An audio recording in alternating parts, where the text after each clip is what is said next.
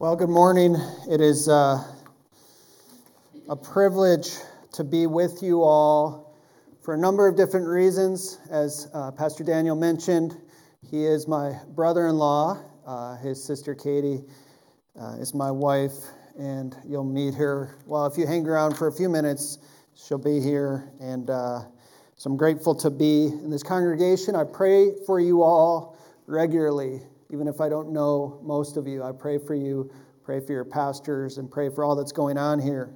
And I'm excited. I was excited to see the video from Brian in Cameroon because he's kind of an indirect partner of what we're doing. You heard him mention they may be partnering with the extension of Bethlehem College and Seminary in Yaoundé, Cameroon. My colleagues, Diodne Tom, and we're planting an extension site across another ocean. So they're to the east across the Atlantic. We're going to the west across the Pacific, but we're really partner organizations. We are spreading the mission of Bethlehem College and Seminary, where I teach right now in Minnesota. And our goal is to have a beachhead for theological training in the Hawaiian Islands, as you heard my friends on the video talking about. I'll say more about that in a few minutes. But part of our mission at Bethlehem is to spread. You may have heard John Piper say his mission is to spread a passion for the supremacy of God in all things for the joy of all peoples through Jesus Christ. And so that's what we want to do. We aren't interested in growing a massive seminary in one place. Instead, we want to take theological training to places in the world that don't have access to that kind of training, like Cameroon, like Hawaii, like Samoa, like Vanuatu, like a bunch of other Pacific islands and beyond. Because we think this is part of what Jesus has commissioned his church to do as we proclaim the gospel to the nations. Not just evangelize, but make disciples who will be well trained and able to make more disciples and establish churches. So that's what we are aiming toward, praying toward. And I'm excited to see how God might bring our paths together through partnerships in Cameroon. And it's my prayer that some of you will be able to come with us on a trip to one of the Pacific Islands in the coming years, whether that's Samoa, Vanuatu, other places. I want us to consider one of the Old Testament roots of this great mission that we've been considering already. This great mission of God as the servant, our Lord Jesus Christ, goes to the nations. And our text that Daniel read gives us a solution. But before we get to the solution, I want to read the end of Isaiah 41 to remind us of the problem. So Isaiah 41, verse 27, if you just look up the page from the text we read a moment ago, Isaiah 41:27 says, this is the Lord speaking, I was the first to say to Zion, behold, here they are, and I give to Jerusalem a herald of good news. But when I look, there is no one. Among these there is no counselor who, when I ask, gives an answer. Behold, they are all a delusion. Their works are nothing. Their metal images are empty wind. So the problem is that they were looking to idols. They're looking to other gods for salvation. And the Gentile nations had no solutions for them. This is where we all are when left on our own, without Christ. We too are looking to other things for salvation and hope. Whether we're talking about literal idols of wood and stone or anything other than the Lord himself, we look for salvation in all different places. But into this problem steps the servant of the Lord. And that's where we begin in our text. As we launch into this text, we'll be reminded of the mission of the servant and our part in that great mission. So let me pray for us one more time, and then we'll launch into this. Father, I do pray that you would give us eyes to see clearly what your word is instructing us in, and hearts that are submissive to what you are calling us to do as individuals, as families, and as a church. So guide us, we pray. Amen. So this part of Isaiah, if you're familiar with the book, begins what is often called the servant songs. And these great prophecies when God announces how he will to end their captivity, to remove their sin once and for all. And he would do it through his servant. And we could spend a lot of time talking about how scribes and scholars have debated who this servant is, but we can just cut to the chase as we already have. The servant is Jesus Christ, the promised one. A few chapters later in Isaiah 53, a text that's familiar probably to many of us, it says that the servant is pierced for our transgressions, crushed for our iniquities. The punishment that brought us peace is on him. By his wounds we are healed.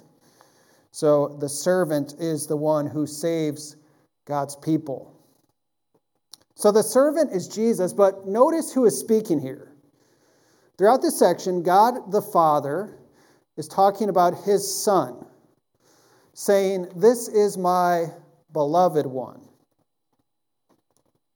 That language might be familiar to you if you've read the Gospels recently. God the Father delighting in the servant, his beloved Son. And then he sends his Spirit on the Son to empower him for his mission. So you have God the Father calling God the Son. That sounds a lot like the Gospels, particularly Jesus' baptism. If you remember this scene in Matthew 3, when Jesus was baptized, he came up from the water, and the heavens are open to him, and he saw the Spirit of God descending like a dove and coming to rest upon him. And a voice from heaven said, "This is my beloved Son, with whom I am well pleased." So in the Gospels, Jesus' baptism is the beginning of his public ministry, kind of like a commissioning service, when Jesus launches out and begins to proclaim the kingdom of God through his teaching and his miracles, and these wonderful prophetic actions that we see throughout the Gospels, ultimately leading to his death and victorious resurrection. I think Jesus' baptism in the Gospels kind of plays the same role that verse 1 does in our text. Right? Same things are happening. The Father is declaring that the Son is his beloved one and pouring out the Spirit on him to empower him for mission. It's almost like the Old and New Testaments fit together. Imagine that. The Holy Spirit, the Son, and the Father all working together in this great work of redemption. So, to our point here, the action of the foundation of the mission of the church to the nations. It's the foundation of the servant's mission. At the end of verse 1, it says, "He will bring justice to the nations." This word justice is something we all long for, but we don't always understand what it means. So in the context, when I'm teaching students how to read the Bible, I tell them the meaning of a word is determined by the context, right? So let's continue to look at the context here to think about what this justice looks like. We already saw in chapter 41 this allusion to the nations and their idols. These idols have been put on trial. And part of what it means for the servant to bring justice is to reveal the truth of what these idols actually are. They're hopeless saviors. And it reveals who God truly is. He is the judge, the only true Savior. And as we keep reading, we see more about the servant's mission, explained in verses 2 through 4. Notice all that the servant will cry aloud.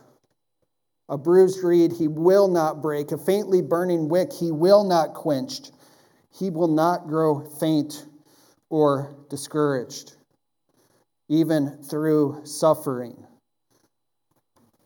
The mission of the servant is victory through suffering. This isn't a bombastic, self-promoting, triumphalistic ministry, as opposed to what Israel might have been looking for when they saw the Babylonian kings, the Assyrian kings, declaring their own military might and power and glory. The servant wins the victory through suffering. Rather than claiming his own rights, he lays them down for us. His suffering, as we said, is described more in chapter 53. His suffering is the way that he accomplishes his mission.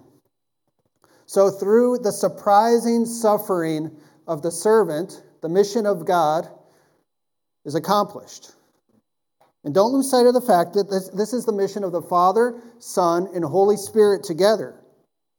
The Father has sent the Son, who is empowered by the Spirit, to suffer for the sake of God's people in order to establish justice on the earth. So another part of this justice is that sin is dealt with once and for all. Sin must be dealt with either by our own suffering, eternal suffering, or by the suffering of Jesus on our behalf. So justice will be established on the earth. Look to Jesus, who suffers for you. Look to Jesus. Turn and trust in him. So the suffering of the servant results in true justice being established on earth when all of the rights will be wronged. And God's will is done on earth as it is in heaven. And this justice, this reign of God over the whole earth, isn't just for Israel. It doesn't only affect one country and one place. Rather, it goes to the nations. At the end of verse 4, this phrase that the ESV translates as, "The coastlands wait for his law," is translated in the NIV as, "In his teaching." I think this expresses the point maybe just a little bit better, in that the islands, the remotest places in earth, find their hope in the servant rather than in the idols to whom they are looking. So the word coastland or islands, like I said, it's talking about the furthest reaches of the earth. Maybe immediately talking about islands in the Mediterranean Sea, like Cyprus, maybe some of the Greek islands. But the point is really that the mission of the servant extends to the farthest places of the earth. Islands like Great Britain and Ireland. Islands like what we have in the Caribbean. And islands in the Pacific. All of these islands look to the servant. All of these islands need the gospel. And so next week you're going to hear more about one missionary who took the gospel to these islands. You see, in the first half of the 19th century, really throughout the 19th century, there was this wave of the modern missions movement, starting with men like William, who probably many of you have heard about. But there was also a wave of missionaries that swept through the Pacific Islands. So in about 1800, the first missionaries arrived in Tahiti. In 1820, 200 years ago, in March, the first missionaries came to the Hawaiian Islands. In 1830, the first missionaries arrived in Samoa, in Fiji. In 1839, the first missionaries landed in the New Hebrides Islands, now known as Vanuatu. And these two missionaries, were killed within minutes of stepping ashore. And that didn't stop a Scotsman named John Paton from seeking to take the gospel to the New Hebrides. So Pastor Daniel reminded me of some of John Paton's writing recently. I've been skimming through it, and so I'm not going to steal his thunder for next week. But I will say, John Paton, by the grace of God, lived in the New Hebrides Islands and Vanuatu for decades, so that 30 or 40 years after he arrived there, the New Testament had been translated, and there were missionaries on 25 of the 30 islands in the New Hebrides. What gave John Paton, Hiram Bingham, Adoniram Judson, William Carey, Hudson Taylor, what gave these men the courage, the certainty to continue on, even when threatened by death, even when they knew that the missionaries who came before them were killed almost as soon as they arrived there? How could they be so crazy to go to those places? Well, they knew that they were not on their own mission. As we saw in verses 1 through 4 here, they saw that this is the mission of the triune God, Father, Son, and Holy Spirit. So it's not something they made up for their own glory. They were on the mission that God Himself had revealed in His Word. But I think that Paton also understood the confidence that we can have in God's sovereign power as we go on this mission. So if we can say verses 1 through 4 points us to the Trinitarian. 5 through 9 describes the certainty of that mission's outcome. These verses give us a rock-solid confidence in our mission. Because it's not actually our mission. It's not mine. It's not Faith Churches. It's not Bethlehem's. It's not any denomination's mission. It doesn't belong to any one pastor or individual or school or group. This is the mission of the Lord who made heaven and earth, the one who gives life to every living thing. He remains committed to redeeming the creation, to redeeming people from every tribe and tongue. So our text says He made the whole earth. He created the heavens and stretched them out.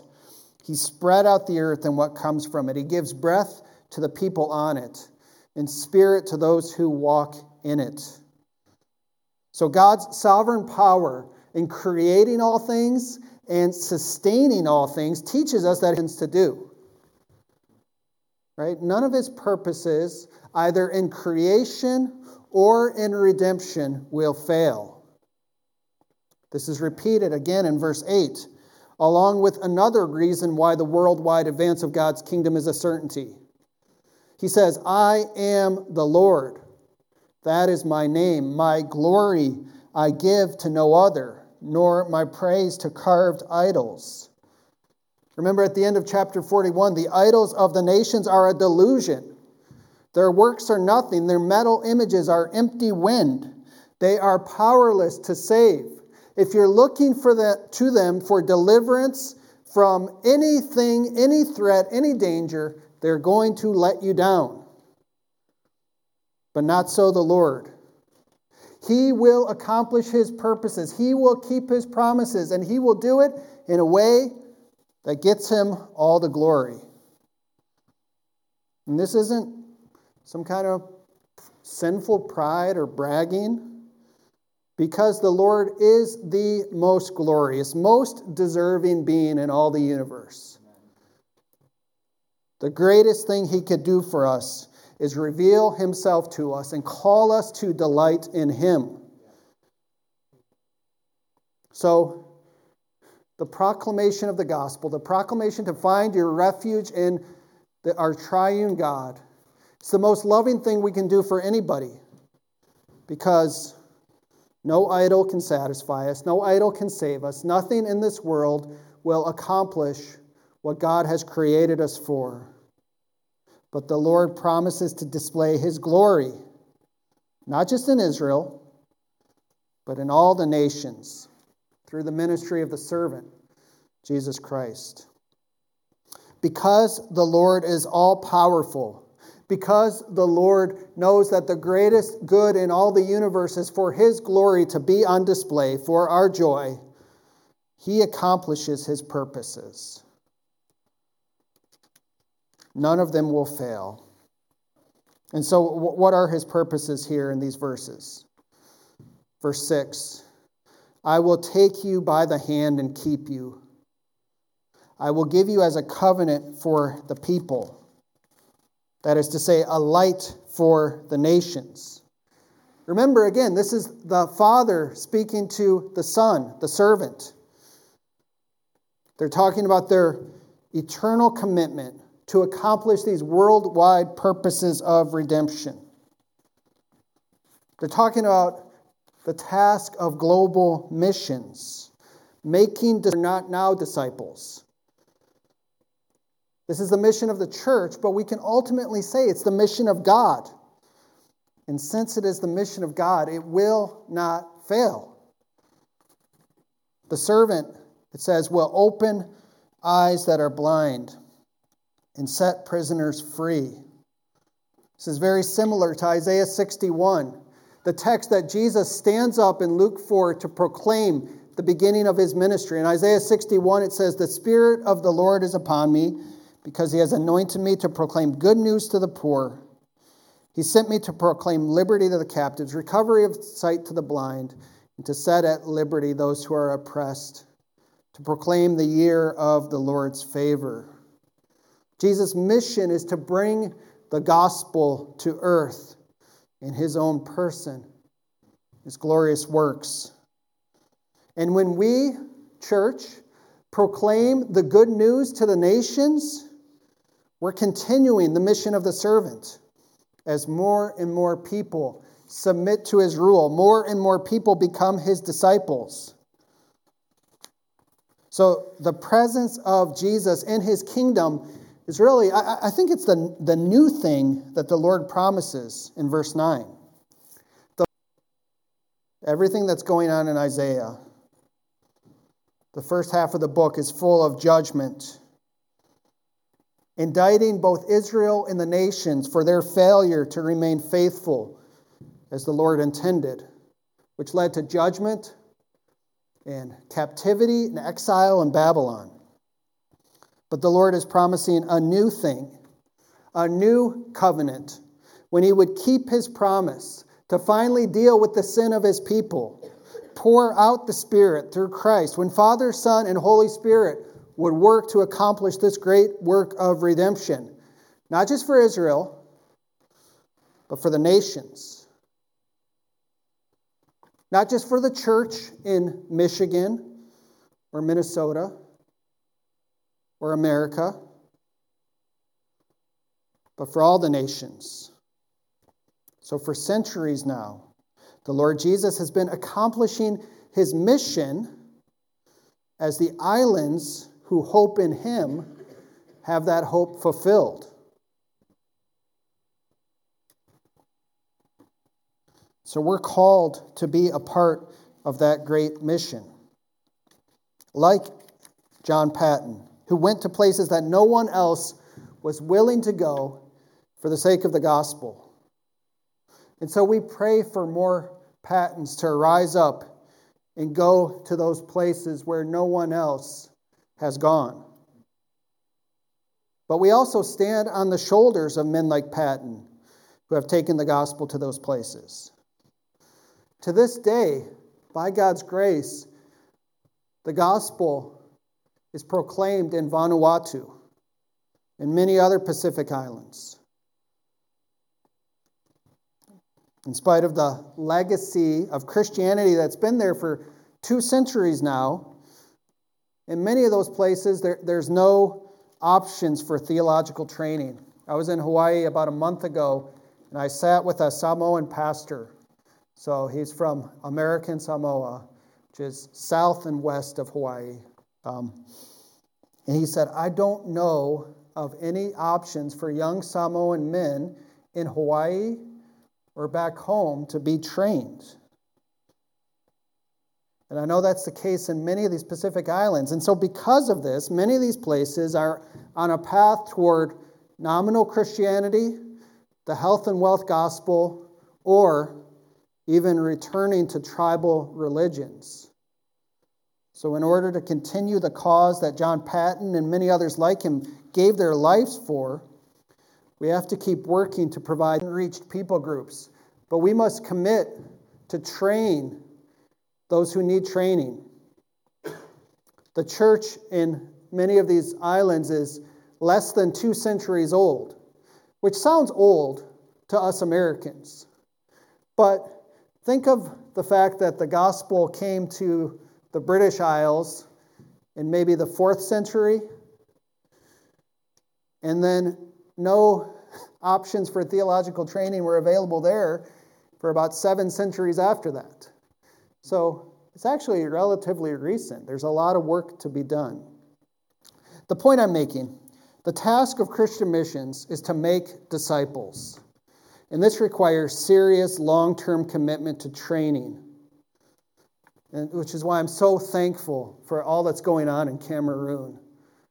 To hear your partner, Brian, all that he's doing there, and the fact that he's thinking of teaming up with our Bethlehem guys on the ground there is exciting to me. And I'm going to be praying that God would drive that partnership deeply together. We must seek to train pastors who can teach others also, as Paul tells us in 2 Timothy 2:2. John Patton wrote that he and his fellow missionaries committed never to withdraw until all of those islands were occupied for Jesus. So we want to stand on their shoulders in all the places that these missionaries have gone ahead of us and seek to occupy the Pacific Islands, Cameroon, places all over the world with long-term solid options for theological training. We want to come after them, support the work that they've done, help train pastors who can strengthen other churches, equip future pastors, help churches in those places remain doctrinally faithful while reaching their own culture and reaching other peoples who are geographically and culturally closer to them. You see, the mission of the servant in Isaiah 42 continues to this day through his church. We want the remotest parts of the earth to hope in the servant, Jesus our Savior. We want churches to be strengthened. We want to come alongside churches in the Pacific Islands, in Cameroon, in other places to continue to advance this great mission. Father, Son, and Holy Spirit are continuing this today as the gospel advances further and further to the furthest parts of the earth. Michigan, Minnesota, Hawaii, Vanuatu, Samoa, Cameroon, and beyond.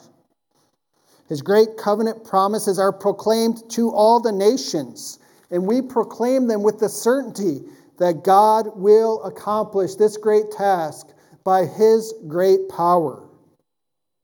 So we must continue to make disciples.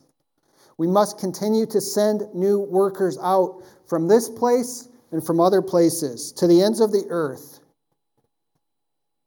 So this remains our mission to this day.